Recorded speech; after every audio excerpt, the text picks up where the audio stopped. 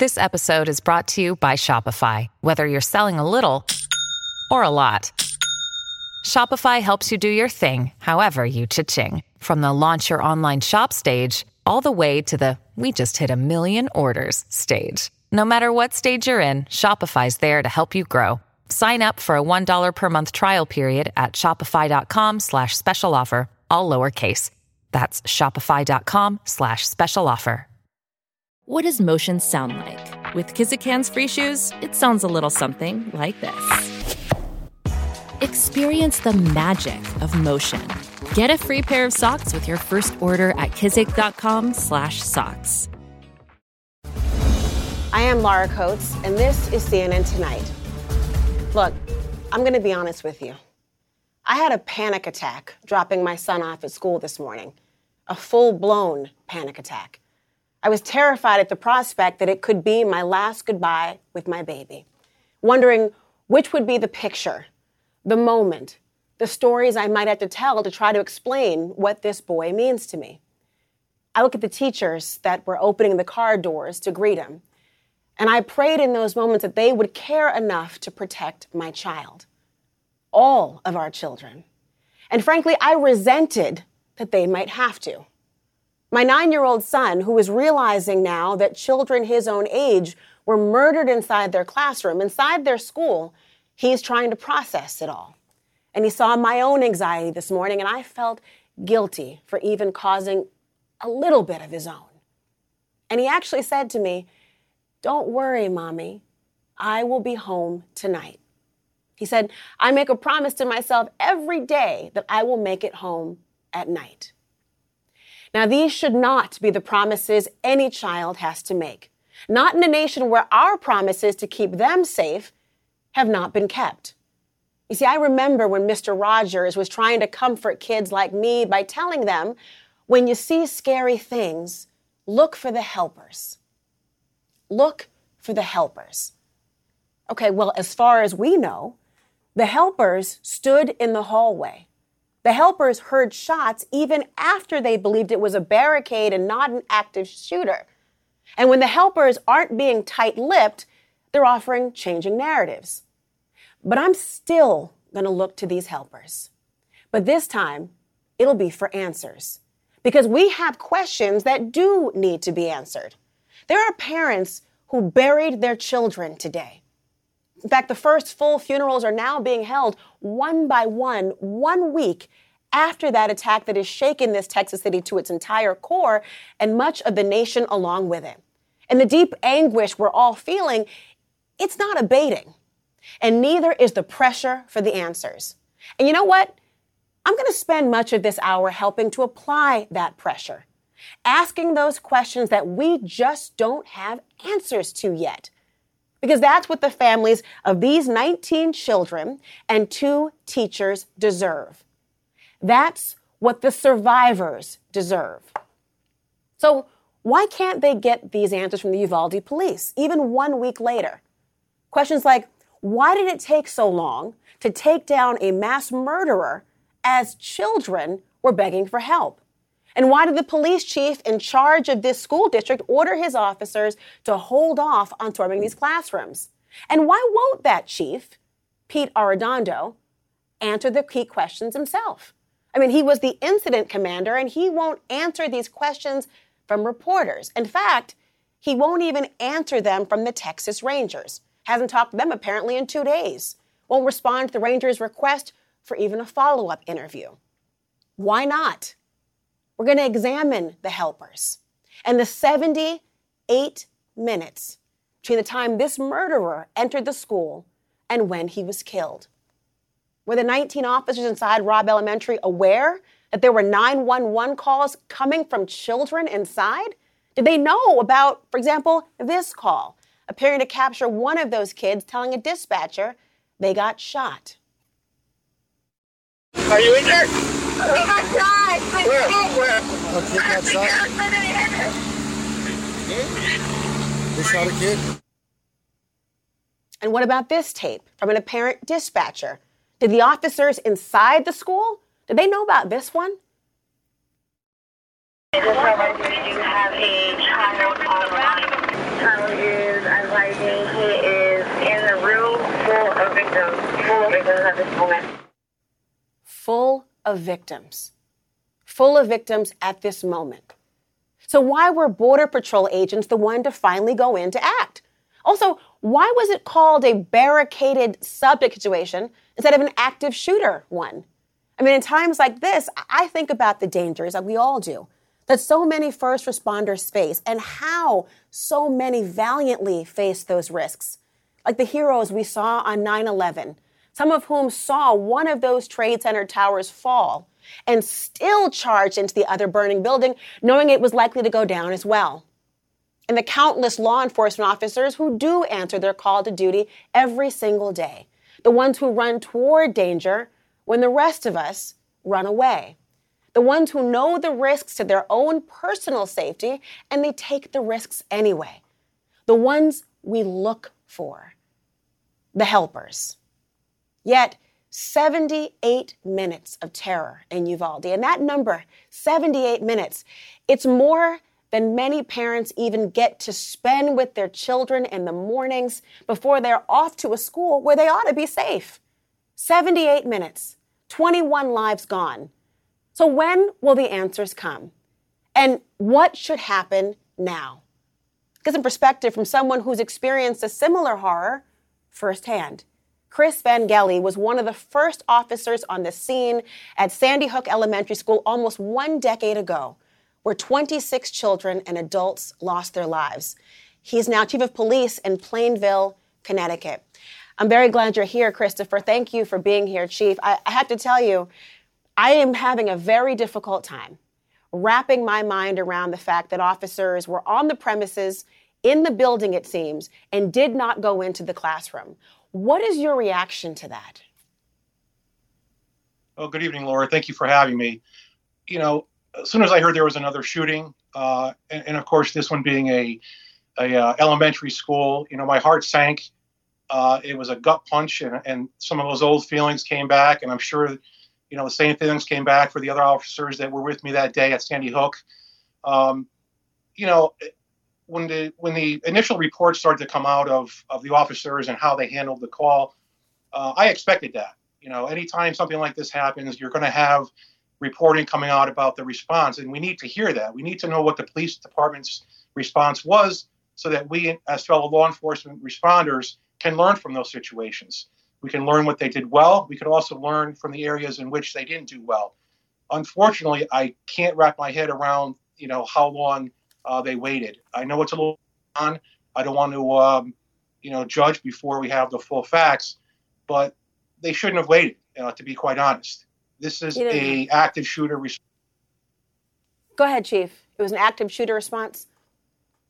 Correct. So, you know, I can understand where he may have stopped shooting for a while, so they may have decided that it's not active shooter, but once there's an active shooter and he shoots people and he harms people, he's considered an active shooter until they are neutralized. The rule of thumb is you always go in, you do not wait. We learned that from Columbine. Mm-hmm. We learned that from Virginia Tech and all the other shootings since. That the one thing you do not want to do is sit there and wait and do nothing. Your job is to go towards the gunfire, to find that shooter, to neutralize them. And one or two things is going to happen. Either you're going to go down and you may lose your life as a law enforcement officer, or the other person that's shooting is going to go down and they're going to be neutralized. That's the only two outcomes. Chief, and I know that you were, I believe, a school resource officer when Columbine happened as well. So you know the both sides of the issue in the way of being present in the school and being called to the scene as well. On that idea of why there wasn't the reaction that you just spoke about, you know, we're learning a little bit, and admittedly, the problem here in part is that we're getting piecemeal information that's often then retracted at some particular point in time. We don't necessarily have the full story. Here we are 7 days later. But the answer people are looking for is as to why people did not break rank. Like, why were there so many people that you think were in the hallways listening to the person who was the incident commander in charge? Were you surprised that no one broke rank, or is that the way that it would go, to say you got to wait until you're instructed before you can go in? No, I mean, I can, you know, maybe understand if one or two officers maybe stayed outside the building. You know, we saw that in the shooting down in Florida. but to have 19 people stand around and listen to one person, that's extremely strange. It's odd. The only words that come to mind are groupthink. And I cannot believe for the life of me that nobody broke rank, or at least said, hey, let's figure out a different plan. Maybe we can go through a window. Maybe we can, have other type of equipment to get in there.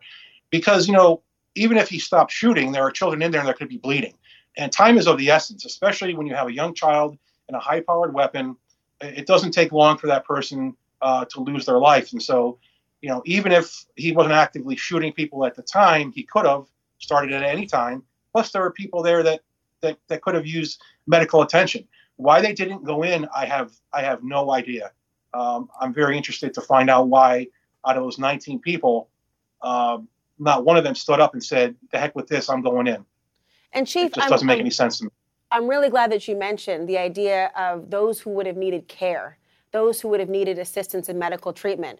I'm wondering on that particular aspect, is that why we have not gotten the accurate timeline? The idea of, was it known that people were in need of medical care? And the idea that an earlier intervention could have saved even one life, even two, any lives whatsoever. And it's just something, as to hear you as somebody who is as seasoned as you are, to have such experience in this area, to ask the same questions that laymen are asking all across the country as to why, it really is something we have to know more about. Chief, thank you so much for helping us to unpack it and to ask those questions we need to hear. And I want to dig a little deeper now into the police response and the shifting narratives that are coming out of this tragedy.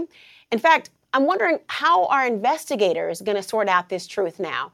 Andrew McCabe is former deputy director of the FBI, and he is here now. Andrew, I'm glad that you're here. You heard me just speak to the chief about some of the questions that we've all had. The idea of, how could it have taken so long? Why did it take so long? What is the law enforcement timeline we're dealing with here? And why haven't we gotten those answers? And I asked from your perspective, of course, about this idea of the barricade versus the active shooter. I'm not sure people understand why this distinction continues to be highlighted here. If it was a barricading situation, what is the protocol versus an active shooter? Why the distinction? Sure. Great question, Laura. So an active shooter, as most people are familiar now, is a situation where you have someone shooting in a public space that's occupied by many people. That's clearly the situation we had here. A barricaded subject is when you have usually one person who is armed and has blocked themselves off in a closed space and is essentially resisting law enforcement. Sometimes you have a barricaded subject who is also holding hostages. But even in a barricaded subject situation, which is not what we had in Uvalde, if that person is holding hostages, you always have a tactical team present and ready to go in as soon as you sense that that barricaded subject presents a threat to those hostages. So even under that sort of thinking, it's incomprehensible that the leadership over that critical incident in Texas made the decision to hold that team of 19 men who are ready to go in. So they are very different concepts in law enforcement. But in this case, to be perfectly clear, what we had was an active shooter, and those folks should have been sent in immediately on their arrival. And if they didn't know that initially, the second they heard shots later, or were aware that shots had been fired later, then it would immediately go back to an active shooter again. It wouldn't simply stay in this stagnant position of a barricade if they now have active shooting happen. I mean, it just seems counterintuitive to me that would be the case. But I'm wondering now, from your perspective as an investigator in particular, when we have all these changing narratives, when we don't know all the answers, and I am inherently and naturally skeptical. Put in the prosecutor in me. I have questions. I have doubts. I want to understand what's going on. Add the mother. You have an exponential level of skepticism happening right now, and fear adds to that as well. Let me ask you, if you're looking at this, how do you try to unpack and investigate and get to the truth? Knowing there's different narratives, Sure. There is a distrust happening. Walk us through how an investigation looks from here. Sure. So I, of course, share all your skepticism naturally, and especially in this situation. So what investigators will do is focus on those undisputable facts, things like the timeline in the way that it's established by things like the video capture inside the school, the phone calls to 911 that happened at definitive time, places and times, maybe phone records between people who were involved in the incident, the dispatcher calls to the law enforcement folks on the scene, and then they'll add into that the information they get from witnesses, whether those are police officers or leadership folks, or in this case, one of the most critical sources of information is from the actual child survivors. And that is, as you would understand as a mom, an incredibly sensitive thing to do, to be able to sit down with some of those children if they're able to talk about their experiences, what they saw, what they said to each other, maybe if they made those 911 phone calls. So you'd lay in all that informational, the narrative that you get from those interviews on top of those undisputable facts that help you frame up the timeline. In this situation, much of that information exists. It's incredibly frustrating that we haven't heard more of it in a clear and concise manner so far. Just to be clear, these are interviews that you would perform as original ones, not relying on what was received from the investigators thus far, right? It would be something that would be original content that would be looked at? That's right. The Department of Justice, in their review of what happened here, they will go back in with FBI agents helping them, and they'll re-interview every one of those folks. The interesting thing here, though, Laura, is you will remember from your own time at DOJ, this is not a criminal investigation that they are conducting. So they won't have the normal criminal process and grand jury proceedings behind them to really leverage people to force cooperation and the production of information. So you might have a situation with an individual like, for example, let's take the Chief Arredondo, who apparently is refusing to talk to the Texas Department of Public Safety. If he continues to refuse to cooperate, there may be very little that DOJ or anyone else can do to force that cooperation. Without a legal hook or predicate here. We have to see what happens next, and that review will be so crucial. Thank you, Andrew McCabe. I appreciate you talking to us this evening. This massacre has thrust the community of Uvalde into the national spotlight. And tonight, a unique glimpse at how guns are woven into the fabric of this small town, what sets it apart, and the unspoken truths it exposes for countless towns across this country. That's next.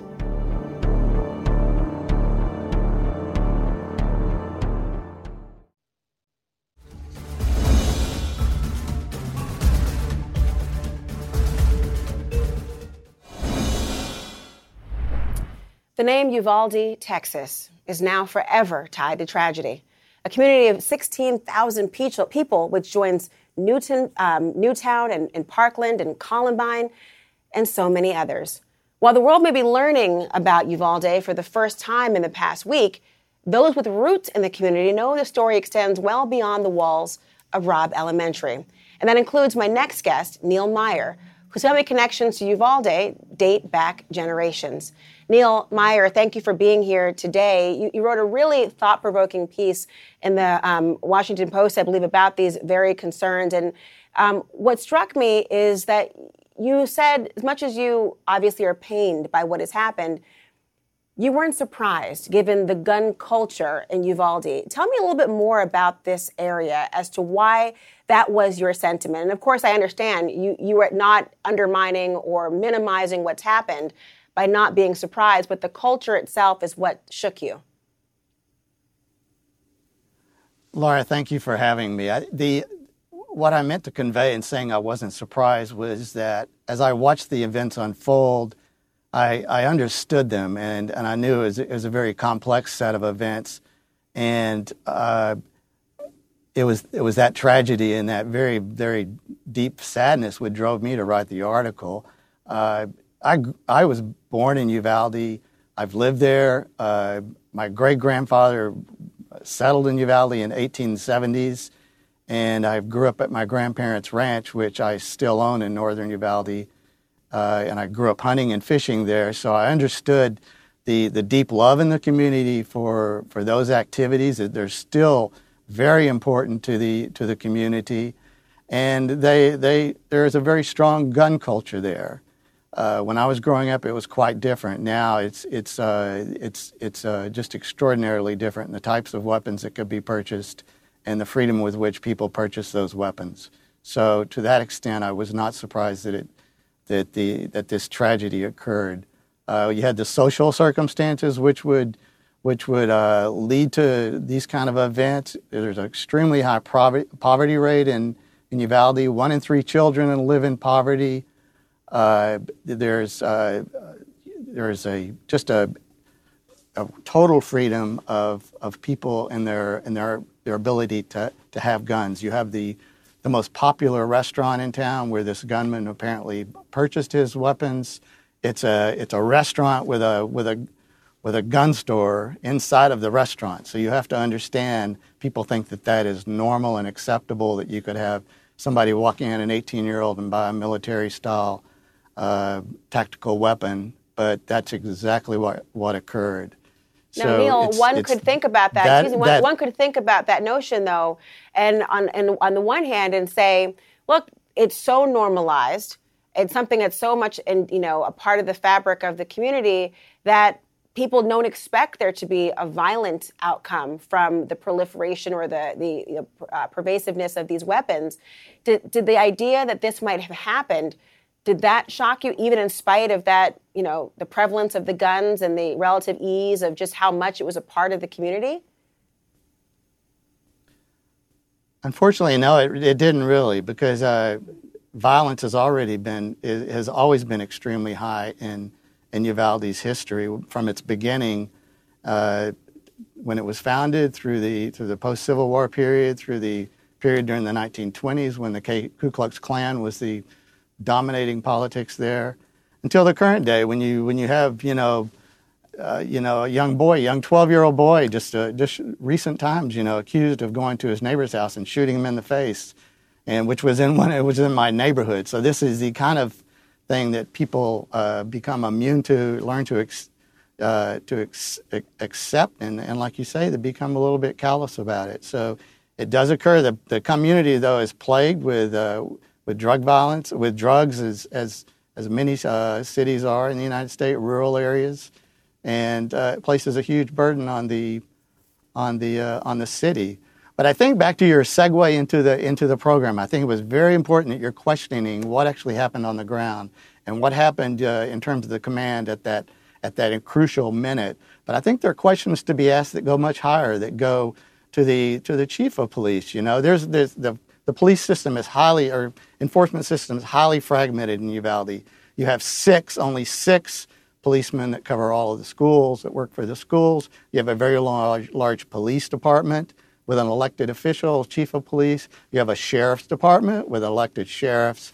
Then you have the Department of Public Safety, which has been brought in masse recently by Governor Abbott as part of his Lone Star efforts. And then you have the Customs and Border Patrol, a huge presence of the Customs and Border Patrol. So that's why you saw that there was a huge reaction of legal enforcement coming to the school, and perhaps accounted for a lot of the fragmentation in the decision-making process about when to go into the school and rescue the children. Well, we'll see if that fragmentation is the source, but it breaks your heart to even think of all the different law enforcement entities you just named, that you still have 19 children and 2 teachers dead at that school. Uvalde, Texas. It's horrible. Thank you, Neil Meyer. It's unconscionable. Thank you so much for your time. I do appreciate it. We're going to obviously continue and cover this really important aspect and the broader picture as well. But now to the breaking Supreme Court developments. We've got an exclusive update on the investigation into the leak that rocked the nation and may foreshadow a decision on Roe v. Wade. That's next.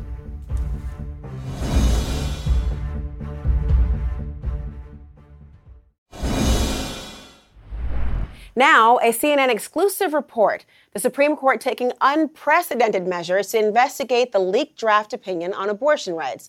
The Marshal of the Court is taking steps to require law clerks to provide private cell phone data and also sign affidavits. Now, some clerks are apparently so alarmed, they're considering lawyering up. So what does all this mean for the Supreme Court? And could this mire the third branch in legal drama of the sort, well, frankly, it's not that used to? With us now is the person behind this exclusive reporting, the fabulous CNN legal analyst, Joan Biskupic. Joan, I'm glad you're here. Tell me what's going on. I mean, affidavits, private cell phones. This is not the court we remember. Good to see you, Laura. Well, you know, it was 4 weeks ago today that the Chief Justice, John Roberts, launched this investigation into who might have leaked an early copy of a decision that would overturn Roe versus Wade to Politico. It was a February 10th draft, and the justices are still working on which way they're going to go in this case. And it's so disruptive. Look at how much it disrupted the public, first of all, for people on both sides wondering, does this mean Roe is going to be reversed and a half century of privacy rights rolled back? But inside, it's obviously caused all sorts of disruption. And the chief wants to know who did this breach, but also prevent further leaks from the court. They've been working for 4 weeks to try to figure out how this happened. Obviously, they haven't gotten an answer yet, which is why they've escalated to start taking steps to have clerks sign affidavits that generally would deny any kind of responsibility here.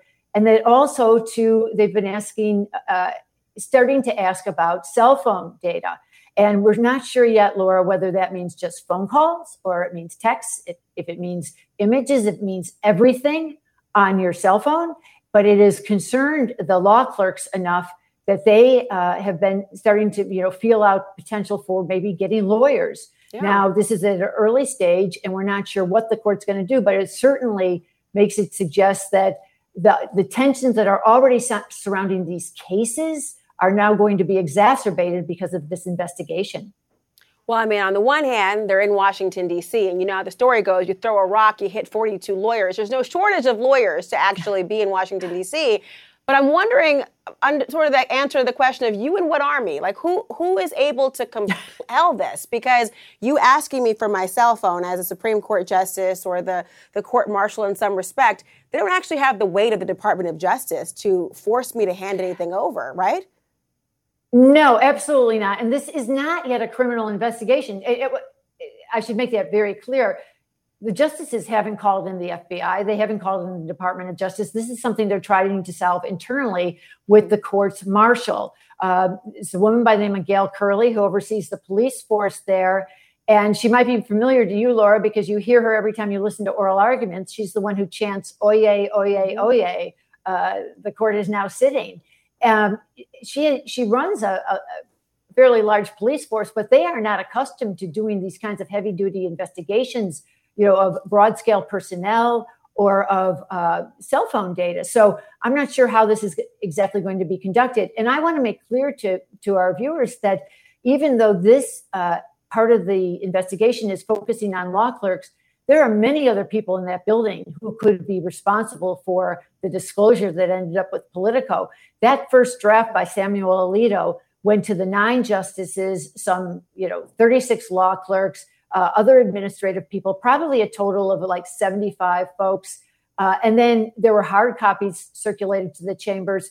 And just think somebody might have brought one home. I mean, just the possibilities of how this could have gotten out of the building and then into the wrong hands, so to speak, are endless. And I think this is a sign that they just have not made enough headway to feel like they know that they're closing in on anyone. Now, that's as an outsider saying that. There could be a potential that maybe they've already targeted some clerk and they want all the clerks to follow through here, Laura.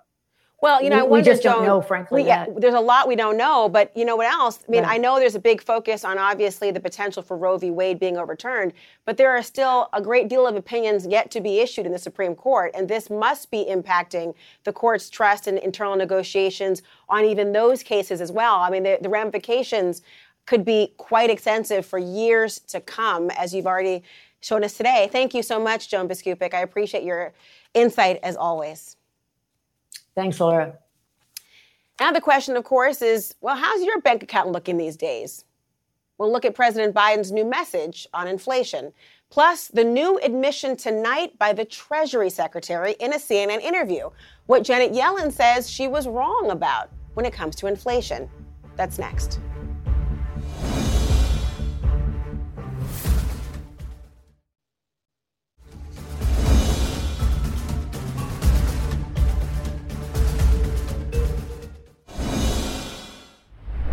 So the White House is announcing a month-long effort to fight inflation, and that includes a face-to-face between the president and the Fed chair today. It also includes this admission from the former chair and current Treasury Secretary in a CNN interview.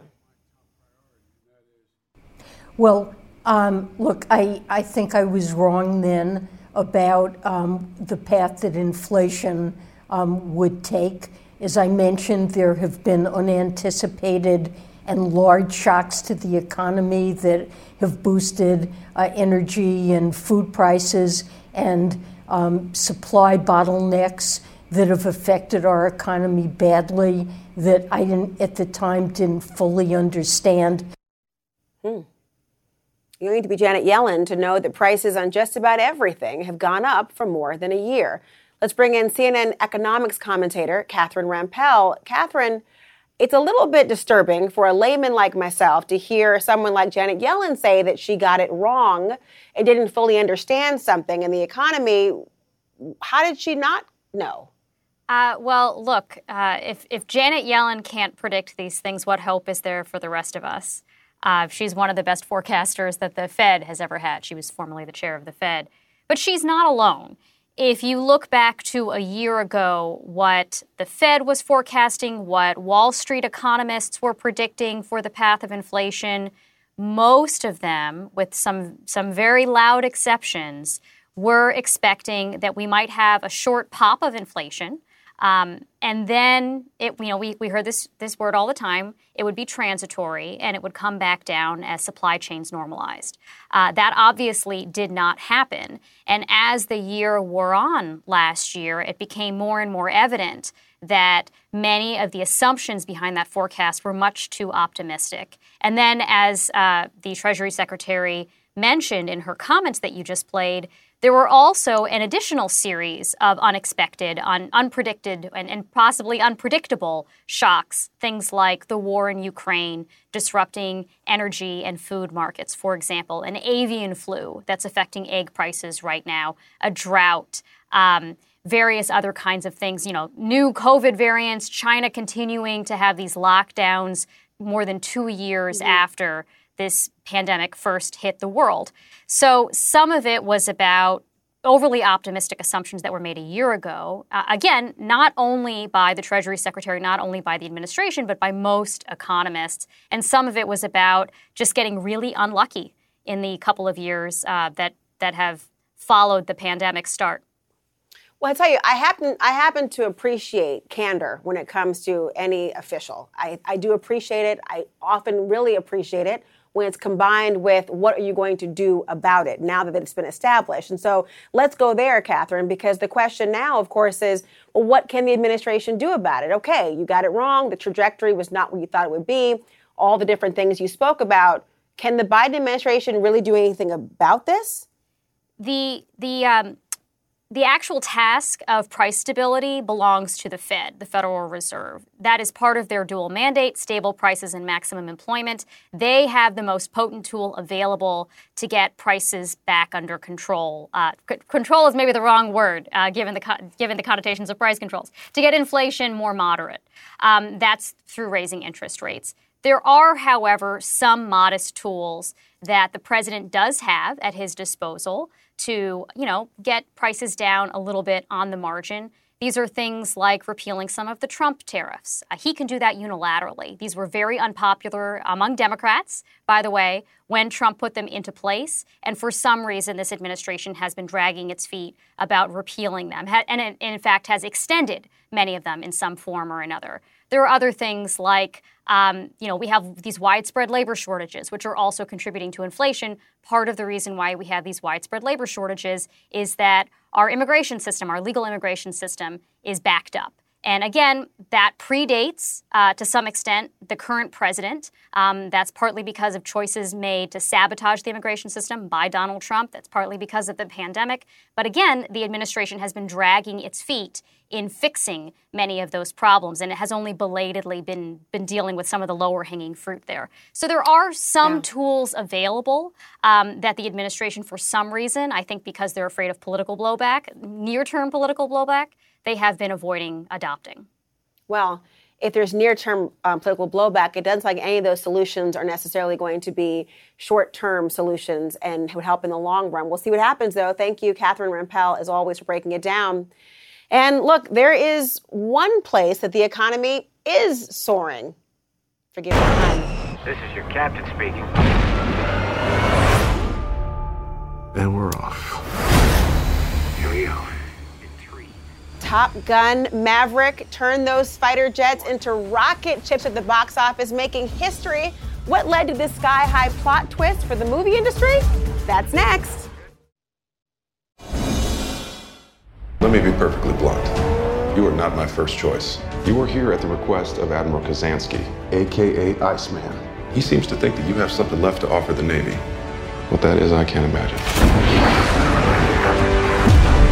With all due respect, sir, I'm not a teacher. Just want to manage expectations. Well, Tom Cruise's Top Gun sequel soared past expectations. Forget managing them, setting a record for the biggest Memorial Day weekend opening in box office history. Top Gun Maverick, see, I'm already giddy. I want to see this so badly. It earned well over $160 million, along with rave reviews. But a great weekend for the movies may also be a sign, frankly, of higher spirits in the country, or just plain old escapism. Just 2 years ago, who would have thought that we'd ever see packed movie theaters again? Let's talk about this now with Paul Durgarabedian. He's a senior media analyst for ComScore. I was not going to mess up your name. I'm so glad you're here and excited to talk about this movie because I'm telling you, I'm champing at the bit to be able to see it. I have to ask you, there was a time people thought the movies were done. Like no one was going to anymore. Streaming was going to take over. Yeah. What does this tell you? Well, it tells us that no matter what comes its way, the movie theater is very resilient. And we saw this when television first came in. People thought that was the end of the movie theater. The home video revolution, the home theater revolution, the streaming, evolution or revolution now. And yet the movie theater came back this weekend in a big way. But this was a long time coming, Laura. I mean, a couple of years ago, the entire summer movie season didn't even earn $200 million. Normally, it earns $4 billion. So this is a big, big moment for movie theaters. Again, where we were 2 years ago, unbelievable that we're here right now. And by the way, it's not like Top Gun was out 2 years ago. We're talking about decades since we've actually seen the now sequel of this movie. I mean, he waited not only initially those decades, I remember, and we all still quote The Need for Speed, and we think about Goose and Maverick, and I have all sorts of questions about why Meg Ryan wasn't in it and Kelly McGillis for another day. But I will ask this question about the idea of, why did he decide to make sure that it waited even 2 more years? Because, that seemed to be a really big decision that had a crucial impact here. Oh, it certainly did. But come hell or high water, no way was Tom Cruise going to let Top Gun Maverick go to streaming. It'll go there eventually after it plays in the movie theater first. But there's just something about Tom Cruise. Look, the movie theater and we, the audience, made Tom Cruise a star. And he pays it back vigorously every day. Hangs out on the side of airplanes, off the side of buildings, flies jets, helicopters. It's really nothing this guy can't do. And you could just tell his enthusiasm for just bringing great entertainment. He's got another movie, a Mission Impossible movie, Dead Reckoning Part 1 coming out next year. And there'll be another Mission Impossible. So every time out of the gate, Tom Cruise delivers. It's great for the audience. It's great for movie theaters. So the summer movie season is back, and there was no one better to usher it in than Tom Cruise. What's funny about it, just thinking about Tom Cruise's career, I mean, you're talking about from The Firm to Risky Business, of course, to, films that we know and love. Ethan Hawke, of course, Mission Impossible. All of these different films, thinking about it, this one has surpassed all those, right? Yeah, that's right, Laura. In terms of the opening weekend, great trivia question, Tom Cruise has never had $100 million opening weekend until now. with Top Gun Maverick. His last film, the closest one to this opening, was War of the Worlds 17 years ago with $64.8 million. That was Tom Cruise's biggest opening weekend. But he's about consistency. That was 17 years ago. That's what? Are you kidding? That was now I felt old all of a sudden, Paul, thinking that was 17 years ago. Yeah, I guess it was. Yeah. Wow. Well, I'm telling you, it took a while to get there, but he's about consistency. So Tom Cruise had about 44 movies released in 40 years, and almost half of them have earned over $100 million at the domestic box office. And worldwide, his movies have brought in now with this film about $10.5 billion unadjusted for inflation. This guy's the king of the box office. Yeah, sure. Clearly. I mean, are these the people who went to the movies? Are these people who remember Top Gun? Is this a new audience coming in? Is he bringing a whole new fan base now? He's bringing back, I think, a lot of more mature moviegoers, as I like to say, who saw the first movie back in '86. More mature moviegoer. There you go. Yeah, there you go. More mature moviegoers who may have been waiting for a non-superhero movie or a non-franchise or horror film to go to the movie theater. Although I would argue these fighter pilots, this ensemble, they are superheroes.